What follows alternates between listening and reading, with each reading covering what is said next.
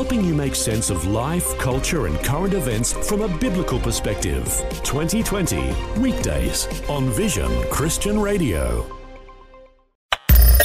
Audio on demand from Vision Christian Media. Want to win in life's challenges? To know the will of God and have more passion for Him? Practical help right now with Tak Bhana and Running with Fire. Read the good deed of a man who just stops to help a lady change a flat tire. Hey, you do a good deed. Doesn't always work out best, because what happens, he gets hit by another car, and as a result of that, his right thumb is torn, his 5 ribs are broken, his lungs are punctured, he's in hospital having surgery, not even sure he's going to live. All he did was stop as a good Samaritan to help a lady in need. But suddenly, in hospital, he experiences this miraculous healing. Like, boom, it's all come good. How on earth did that happen? Well, he investigated a little bit further, and he discovered that he was healed, listen to this, at the exact moment his father-in-law, a pastor, had his church to pray for him. The man healed was a professor at Princeton Theological Seminary. As a result of this incident and healing, he drew so close to God, his heart became so tender, he became known as the Weeping Professor. Wow. Isn't that a cool story? I mean, I really like that one. My point is, though, prayer, corporate prayer, is so powerful to work and release the miraculous. So I want to share with you 5 reasons for praying with others and for corporate prayer. I think these are really good points, even if I say so myself. So here's my first point here. Some people, maybe you, struggle to have a strong prayer life. So common.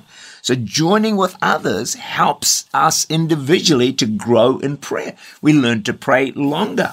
We increase our prayer stamina. If you go to a prayer meeting, maybe for an hour, come to Church Unlimited, you're going to get a 4-hour prayer meeting. Imagine just even you do some of it, your prayer stamina just grows and increases. You've heard me say this before, but I've got to repeat it. We all have a prayer bicep that we can develop. We all have a huge capacity to pray. You look at muscle men, don't you? They're doing these moves and their biceps are bulging out here, a bit more than mine, but quite a bit. And you think, how did they do that? Well, they just exercise that muscle. If you exercise your prayer muscle, you're going to find you can pray for 30 minutes, you can pray for an hour, hour and a half, you can pray for more than that. Number 2, praying with others or corporate prayer stretches us beyond a self-focused, self-absorbed life and prayer life. Because what happens? We pray for others. We pray for the church. We pray for neighbors. We pray for community. Pray for nations at war. We pray like some people think what? I'm not going to pray for that. I've got my own needs, my own struggles. We get so absorbed in ourselves. When you go to a prayer meeting, you start spreading you start giving out your prayers to others. And I'll tell you what, it's going to make you feel good. It's going to set you free, and there's more likely you're going to get answers to, because you reap what you sow. We learn to think more we than me when we're in prayer meetings with others. In individualistic society, it's all about me. And one place of praying with others? Small groups. Here's a few testimonies from our small groups.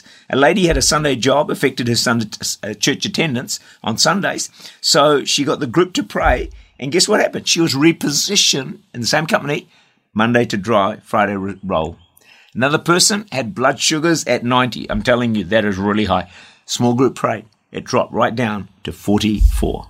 Wow, amazing. One more. I like this one. The neighbors wouldn't agree to building a fence between the 2 properties.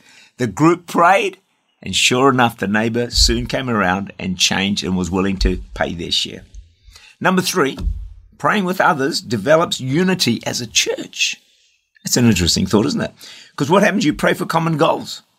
Those who pray together, they say stay together. It's not always true, but it's a good thought. Praying together has a natural tendency to draw people together. When you're praying for someone else, think about it. And you're hearing their needs. You're hearing their struggles. You're hearing some good things as well. But you pray together. What happens? Naturally, it unites your heart with that other person. You draw closer together the more we learn about each other and what's happening. Our city church has an MP in it who was the leader of the opposition. And at a half night of prayer, he prayed for this other person with a shoulder injury. And they both felt warmth flowing through the shoulder, and the man was healed. What happened? Those two developed a good relationship together, and their kids are becoming friends. Prayer together develops unity in the church. You've been listening to Running with Fire with Tark Church Barner Unlimited of in Church Auckland, New Unlimited Zealand. in Auckland, For New more Zealand. information, We to make hope you'll join contact us or to next listen time. again, look for Running with Fire at our website, vision.org.au.